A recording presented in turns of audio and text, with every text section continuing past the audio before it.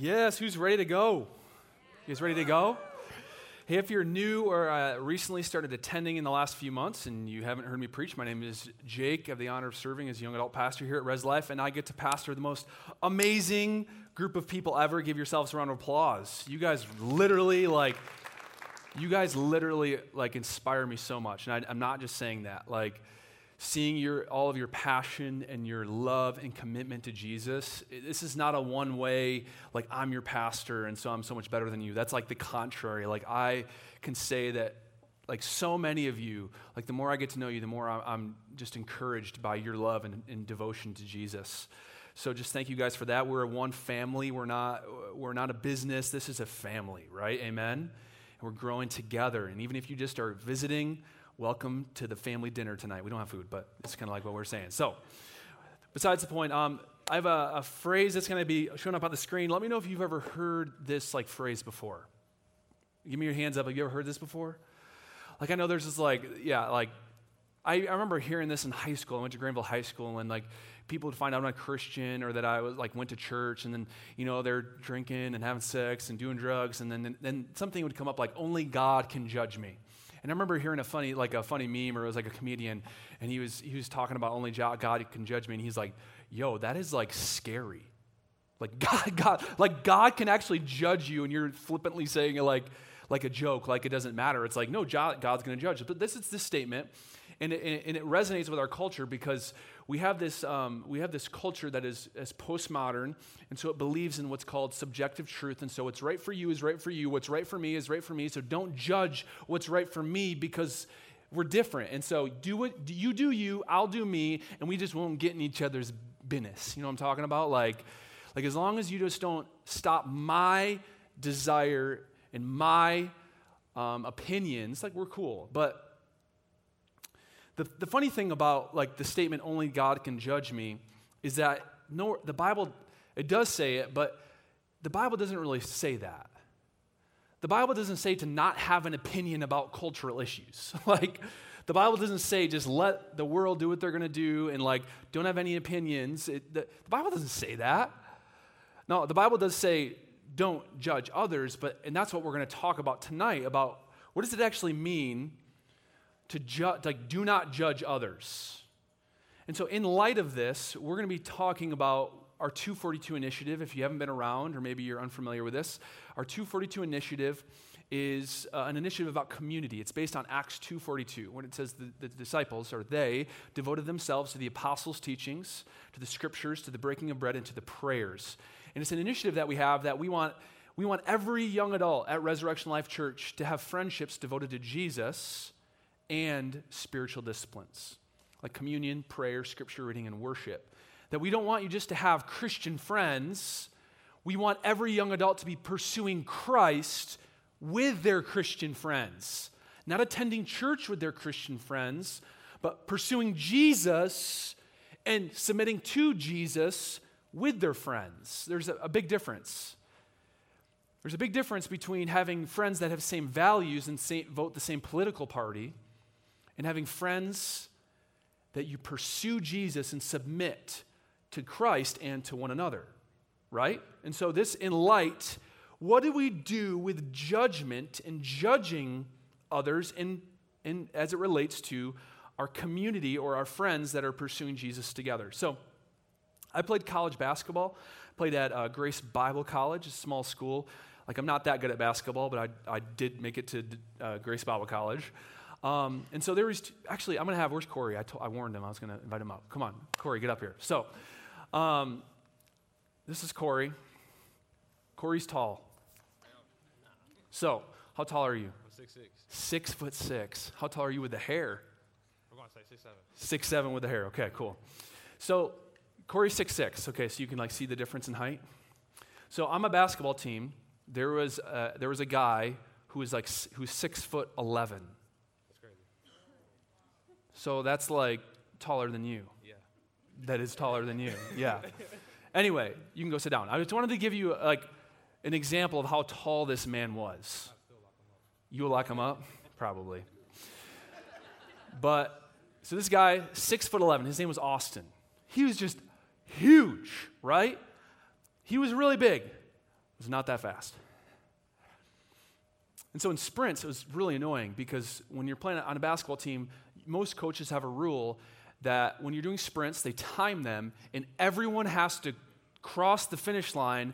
Otherwise, the whole team has to do the sprint over again. It's the dumbest thing ever, right? Especially when you got a 6'11" guy who weighs like almost 300 pounds who's got to make the timeline, right? You're like, I'm making the time, and you're not. Like, we are not okay. And so we'd run the sprint, and then we'd all finish on time, and there'd be an individual who's 6'11", Austin, who would not make the time. And we'd all, you're like roll your eyes at him, and you're just like, and then finally, I was a team captain. I was like, if I have to put that dude on my back, I will get that guy across the finish line. So instead of me running as fast as I could, I placed myself right next to him, and I looked at him, I said, you're making, you are going to make this time. And I ran, and instead of running as fast as I could, I was running, and I was literally yelling at him to run faster. And I would just keep myself just ahead of him, and I was like yelling at him to run faster and run faster and run faster and run faster, and I was yelling, and I was not nice. And he made it. And what I would find is that when I would put myself next to Austin and push him to run, he would run faster. When he was left to himself, he would often miss the time. And I want to play that as an analogy to what the Bible calls us to as it relates to us, as we might think as judging other people, or at least judging our Christian friends. So the Bible never says, do not judge your Christian friends. The Bible does say to not judge outsiders, but it doesn't say, do not judge your Christian friends. So what we'll be talking about today is that God instructs relational correction to help us mature as Christians. So God instructs relational correction to help us mature in our relationship to Christ. So similarly to me running next to Austin and yelling at him to run faster, so it is with our friendships that are devoted to Jesus, that there are going to be times that you need to place yourself next to one of your friends to call them to live a higher lifestyle. And that's, you might sound mean, you might sound intense, they might take it the wrong way and hate you for doing it. But there are times that God instructs us as brothers and sisters and as a family to call people up. So we are instructed to correct our Christian friends. Not all the time, but at times. So 1 Corinthians 5, 12 through 13 says this. It isn't my responsibility to judge outsiders. So that's what I was referring to earlier. Like if other people, if unbelievers are in sin, then it's not my job to judge them, right? It's not my job to judge people's lifestyle who don't claim to be Christian because we don't have the same values, we don't have the same standards, they're not claiming to live according to the Scriptures. So we don't need to judge them, we love them. Now, I'll pause there and say what I said earlier, because I'll say it again, is that doesn't mean you can't have discernment. It doesn't mean that you as a person cannot say, that is wrong. There's a difference, my friends, about saying that is wrong and casting judgment. What culture will tell you is that as soon as you say that is wrong, you are judging, therefore hateful, therefore bigoted. That's not in the Bible either. The Bible instructs us to use discernment, but to not cast judgment on individual people. So whether it be about sexuality, whether it be about, that's a huge one in our culture, right? Sexuality, whether it be about drugs, whether it be about alcohol, whether about any other lifestyle, whether it be about pride, whether it be about language. Like we don't judge individuals for acting, but we can still use discernment to say, according to the standard that we see in Scripture, that is wrong. Is this making sense? And a lot of you are like, yeah, I know that, Jake, but a lot of you don't understand, a lot of us, I would say, don't understand and aren't even picking up on how much culture is influencing us. We're afraid to voice our opinion on matters of morality because we're fearful of being labeled as hateful. And so we keep our mouths shut, and even though we're called to use discernment, we just stay quiet so we don't rustle the feathers of other people and culture. Now, I'm not telling you to go on the street corner and to yell at people for their sin. I'm not saying that.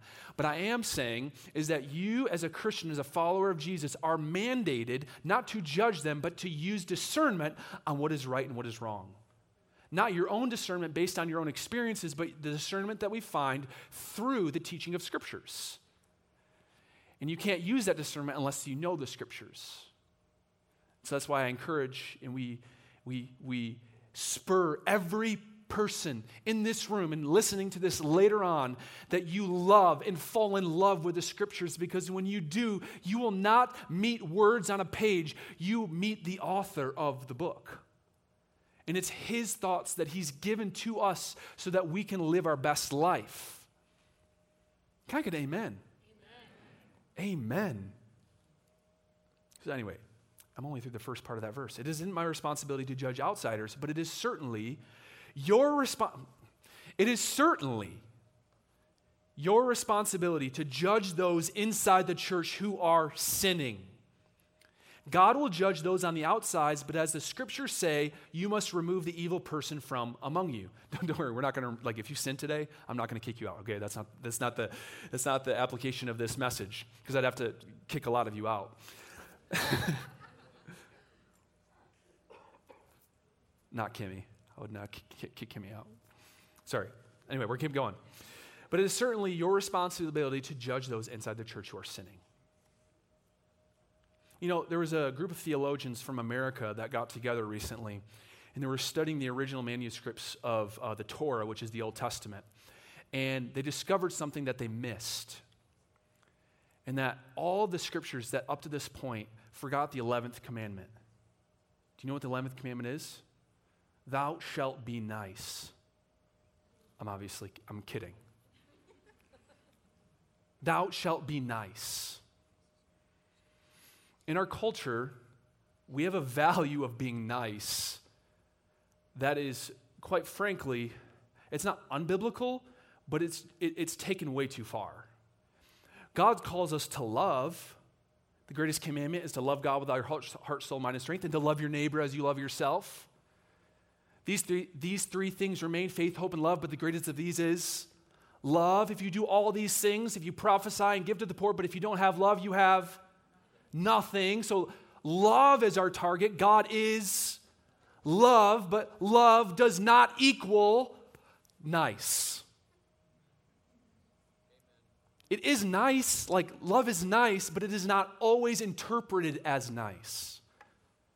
And this is where we get with our culture clashing with what God has called us to as Christians, living in community with our brothers and sisters, is that there are going to be times when you have a friend, a Christian friend, and we'll get to the kind of the boundaries of this later, who is living in sin. They claim the name of Christ. They claim to be Christian. They're in your sphere of influence. And you and I, because I'm just as guilty of me, I'm preaching to myself today. Amen. I am preaching to myself, the people pleaser who doesn't like to ruffle feathers, who doesn't like people to not like me. I'm talking to myself tonight, okay? But I'm feeling that some of you can also hear it too. I'm fearful that in our attempt to be nice, that we are actually sinning towards God by not obeying the Scriptures. That in our attempt to be nice, we're actually disobeying God's commandment for community. So our goal is, who wants to be Christ-like? Give me your hands up. Who wants to be Christ-like? Listen, here's my thing. You cannot be Christ-like on your own. You need the Holy Spirit, but God's also given us friends. Christian friends, and they are going to see things in your life that you will never see. And you don't want a friend who will lie to you. You want a friend who will be honest with you. You don't want a friend who just allows you to sit in your sin. You want a friend who says, look at that man, Jesus. You're not looking like him right now, but I see a day where you'll look like him. Come on, yell like I yelled at Austin Fader. Come on, get up, get off the ground, strip off the weight that so easily ensnares. We have a race to run. We have a king to proclaim. We have a life to live. Stop sitting in your sin. We have forgotten the mandate to love. The most loving thing we can do for our Christian friends, the most loving thing you can do for someone in year 242 is to gently and kindly but sternly tell them that they are more than the sin they're living in and that they are called to a higher standard and run and walk with them, say, let's go towards holiness together. Not to judge them, to love them. And some of us, when we do that, they hate us for it. They say, well, why are you judging me? You think you're better than me? You think you're better than me? Well, who are you to tell me that I'm living in sin? I know this, this, and this about you, and I know this, this, this about your past. And that's when you say, listen, I did all those things, and I'm just saying, I want to go here, and I'm saying, you're my friend. Let's go here together. And if they hate you for it, guess what? You pray for them even harder, because that means their heart is even in a worse spot than you thought in the first place, and they need Jesus and the Holy Spirit that much more. And what you did is you expedited the process of showing what their true colors were, so now you know what you're really working with. Because if someone can't take correction from a place of a sincere heart, that means that they are not in a good place with a soft heart that wants Jesus and holiness for their life. It may be uncomfortable, but it's the most loving thing you can do for someone. The alternative is what? They're living in sin. You let them live in sin, and then they have an accident, and they die, and they go meet Jesus, and then what? The alternative is you live your whole life and then they're off on the straight path, and then you meet Jesus one day and he's going to say, what did you do with my daughter that was in your life? You knew, you're going to look back and you're going to say you knew all the time, and yet you were so afraid of offending them that you never said anything. And I'm not calling us to be rude and mean and judgmental, but I'm calling us. And this is probably isn't even an every week thing. This isn't something you'll do every month with your friends. But you have to be willing. You have to be ready. You have to develop in your heart the fortitude and the courage to say, you know what? When this happens, I will not be on the sidelines. I will not let my friends stay stuck, because I want my friends to be devoted, my friendships to be devoted to Jesus and the spiritual disciplines. Give me like a thumbs up if this is resonating. I feel like I want to talk about this word judge. It says, but it is certainly your responsibility to judge those inside the church. And we don't like that word judge. Like, we don't like that word. We think it's kind of like a cuss word for like 21st century Christians. It's like, judge? What? Let's bleep that out. You know what I mean? Like, let's bleep that out because we don't like it. And it's like, no, okay, let's reframe this. It's not judge as in cast condemnation. It's to discern. If you discern sin in your Christian friends, you should gently and humbly, which we'll get to, approach it. Another thing that we want to mention here is that when we're calling, and I framed it this way, but when we're calling out sin in a friend, we are not calling out, we are calling up. So judgment or condemnation points out sin for punishment. But love points out sin for transformation. So judgment says you need to be punished. But love says, I see so much more in you. I see who God has created you to be. I see the life that God has mandated you to live. I see who you are. You are not your sin. You are not your failure. You are not this addiction. You are not this. And that's why I'm saying, you aren't this, so stop living that way. There's a better way, and I want to help you get there. If you'll allow me into your story, into your life in that capacity. Love does not call out, love calls up. It sees God's potential. It sees God's identity that they've placed in the individual, and we say, you are more than what you're in, so let's start living towards the life that God has for you and how God already sees you. So it's not our job to control those people. It's not our job to micromanage their sin or their life or their decisions. It's our job to catch the heart of the Father, God's heart for them, and then to partner with God in any capacity that they would allow you to, where you step in and help them on their journey towards Christ-likeness. But we will never be able to do that if you will not have the conversation. If you are too afraid, if you are too self-centered, because that's what it is. If you are too self-centered, if you are too worried about yourself, if you're too worried about being liked, you will never have the conversation. And God has such a better life for you and for your relationship to get real. So many people pretend like there's no sin. It's like we all have sin, but we won't talk about it because then we just stay comfortable in our sin. But we'll worship and we'll go to church. But it's like, no. See, church, this gathering is meant to spur you on so that your friendships become devoted to Jesus, so you can become more like Christ in small groups. And these small friendships, these small, close, intimate friendships that are devoted to Jesus and Christ-likeness. I am preaching tonight. I mean, I'm not saying that's like amazing, like the best message I've ever done, but I feel like I'm going to lose my voice tonight. Like, I need some more water. Trevor, so small, short story. I don't have much time left, but I'm going to share it. So Trevor is amazing. You guys know Trevor? He's like the best. Like, Trevor's my dude, even though he's a State fan. Like, I forgave him for that a long time ago. But Trevor, every time he gives me water, he'll give me a water, and then I'll take a sip, and he goes, no refills. No refills. So similar to how I encourage my teammate Austin to run faster, so we must be willing to step alongside our friends, to have the conversation, to have the sit down that's not camouflaged and beating around the bush, but is straight, pointed, and communicated clearly that I want, if you'll allow me, I see this pattern in your life and it is not who you are. Like, what is going on? Is there any way that I can help? That is judging a brother or sister. I've noticed this. How can I help? Is there a way I can help? It's not, hey, you're in sin. We need to have an intervention here. And so I'm just telling you, you are in sin. You got to do better, man.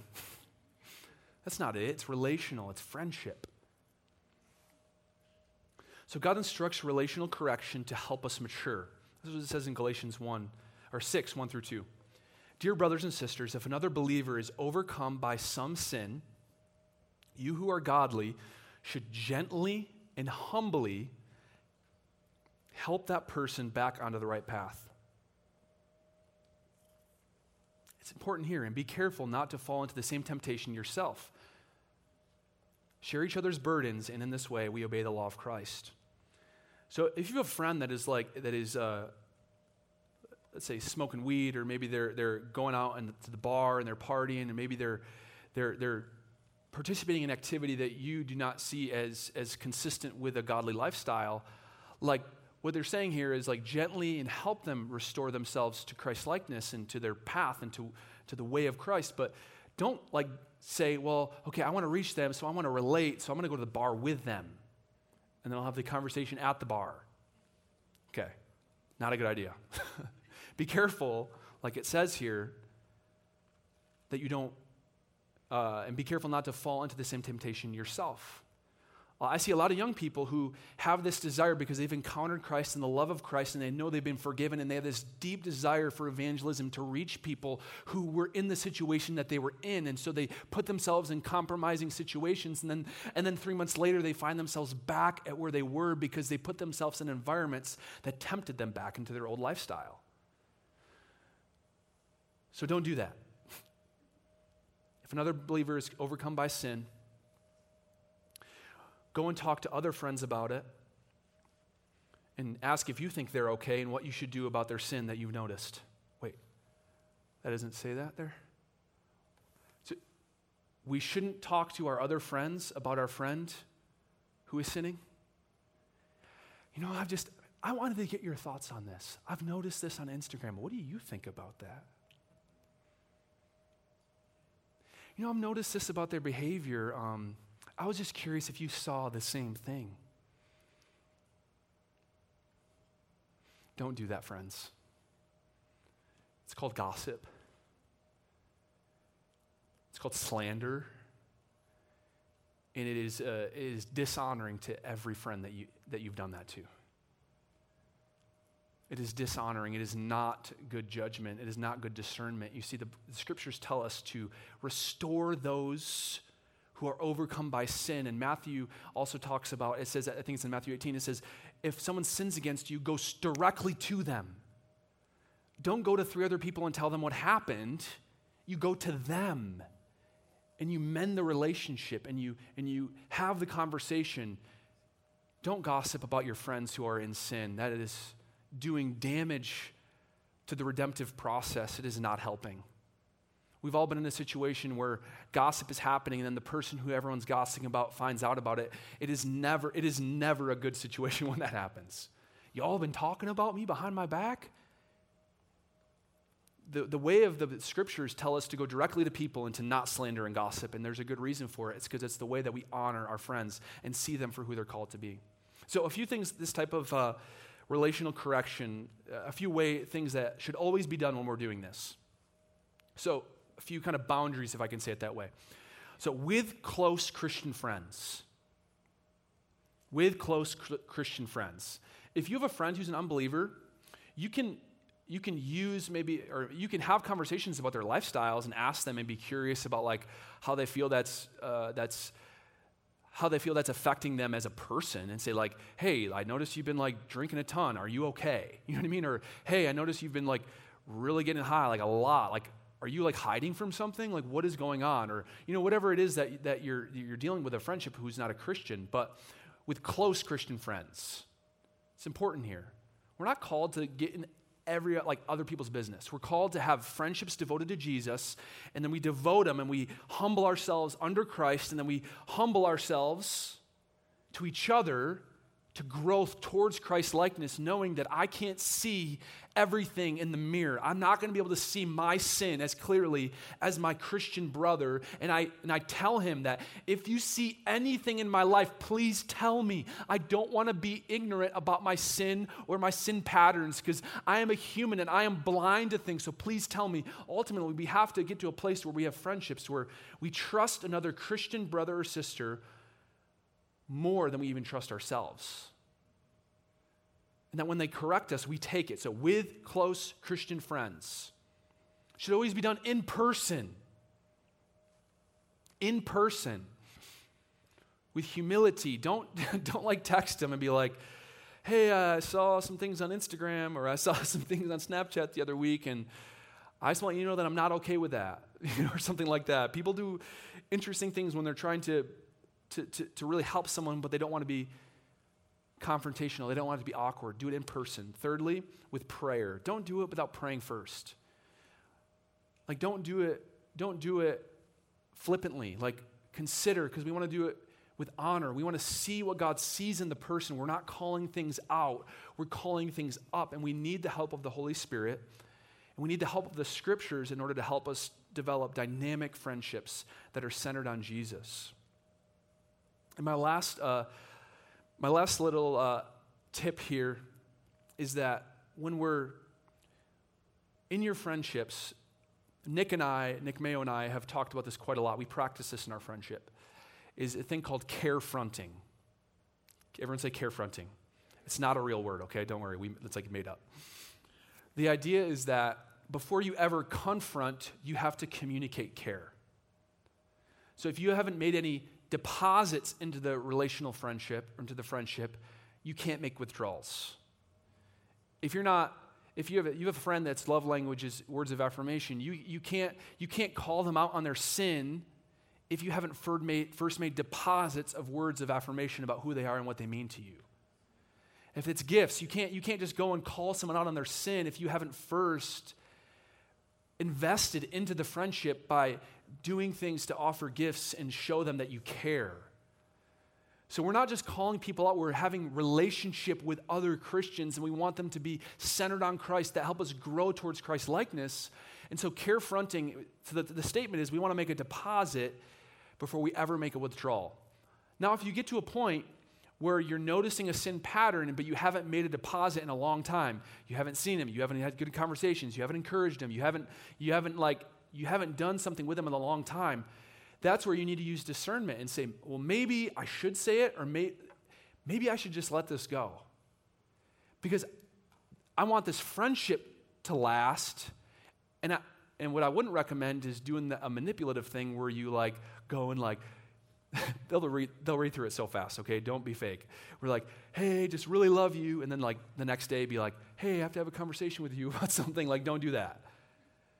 Like, over time, be committed to the friendship in caring and loving and showing brotherly or sisterly love for one another. So when the time comes that might need to happen, you have already made deposit after deposit after deposit after deposit, so your check doesn't bounce when you got to cash it. That's what Christian friendships are about. It's not about game nights, and it's not about common interests in music. It's about moving towards Christ-likeness, although the common interests do matter. And so lastly, the last thing I want to share with you tonight is out of Matthew 7, 1 through 5. Do not judge others, and you will not be judged, for you will be treated as you treat others. The standard you use in judging is the standard by which you will be judged. And why worry about the speck in your friend's eye when you have a log in your own eye? How can you think of saying to your friend, let me help you get rid of that speck in your eye, when you can't see past the log in your own eye? Hypocrite. First get rid of the log in your own eye, then, y'all have been misreading this y'all whole life. You'd have been like, don't judge other people. Listen to the then. Then, these are the conditions that are appropriate that you'll be able to see well enough to deal with the speck in your friend's eye. This analogy, this parable is not meant to say you shouldn't judge others. It's to say that you should always judge yourself, discern your own sin before you ever think about dealing with someone else. But most of us growing up, we just heard, don't look at the speck in your brother's eye if you have a plank in your own eye. That's true, but it's never saying that you shouldn't look at that speck. It's saying that you should deal with yourself first. And then when you deal with yourself first, you'll have the humility, because God, who has forgiven me of my junk, I know he can forgive. The life transformation that I'm seeing can happen for you, and let's do this together. If we are going to help our close friends with their sin, we must first be willing to own up to our own. And we also must be willing to take correction. That if you are going to be someone who's committed to dealing this thing out, or keeping other people accountable, we got to be humble enough to say, you know what, God, I'm blind, help me. Send someone, help me to see where I'm blind so that I can grow towards more Christ-likeness in you. And if you'll have that heart, then the Lord will give you the grace in order to help your friends and to help your community and your 242, your friendships, grow in connection to Christ. Would you guys bow your heads as we close in prayer?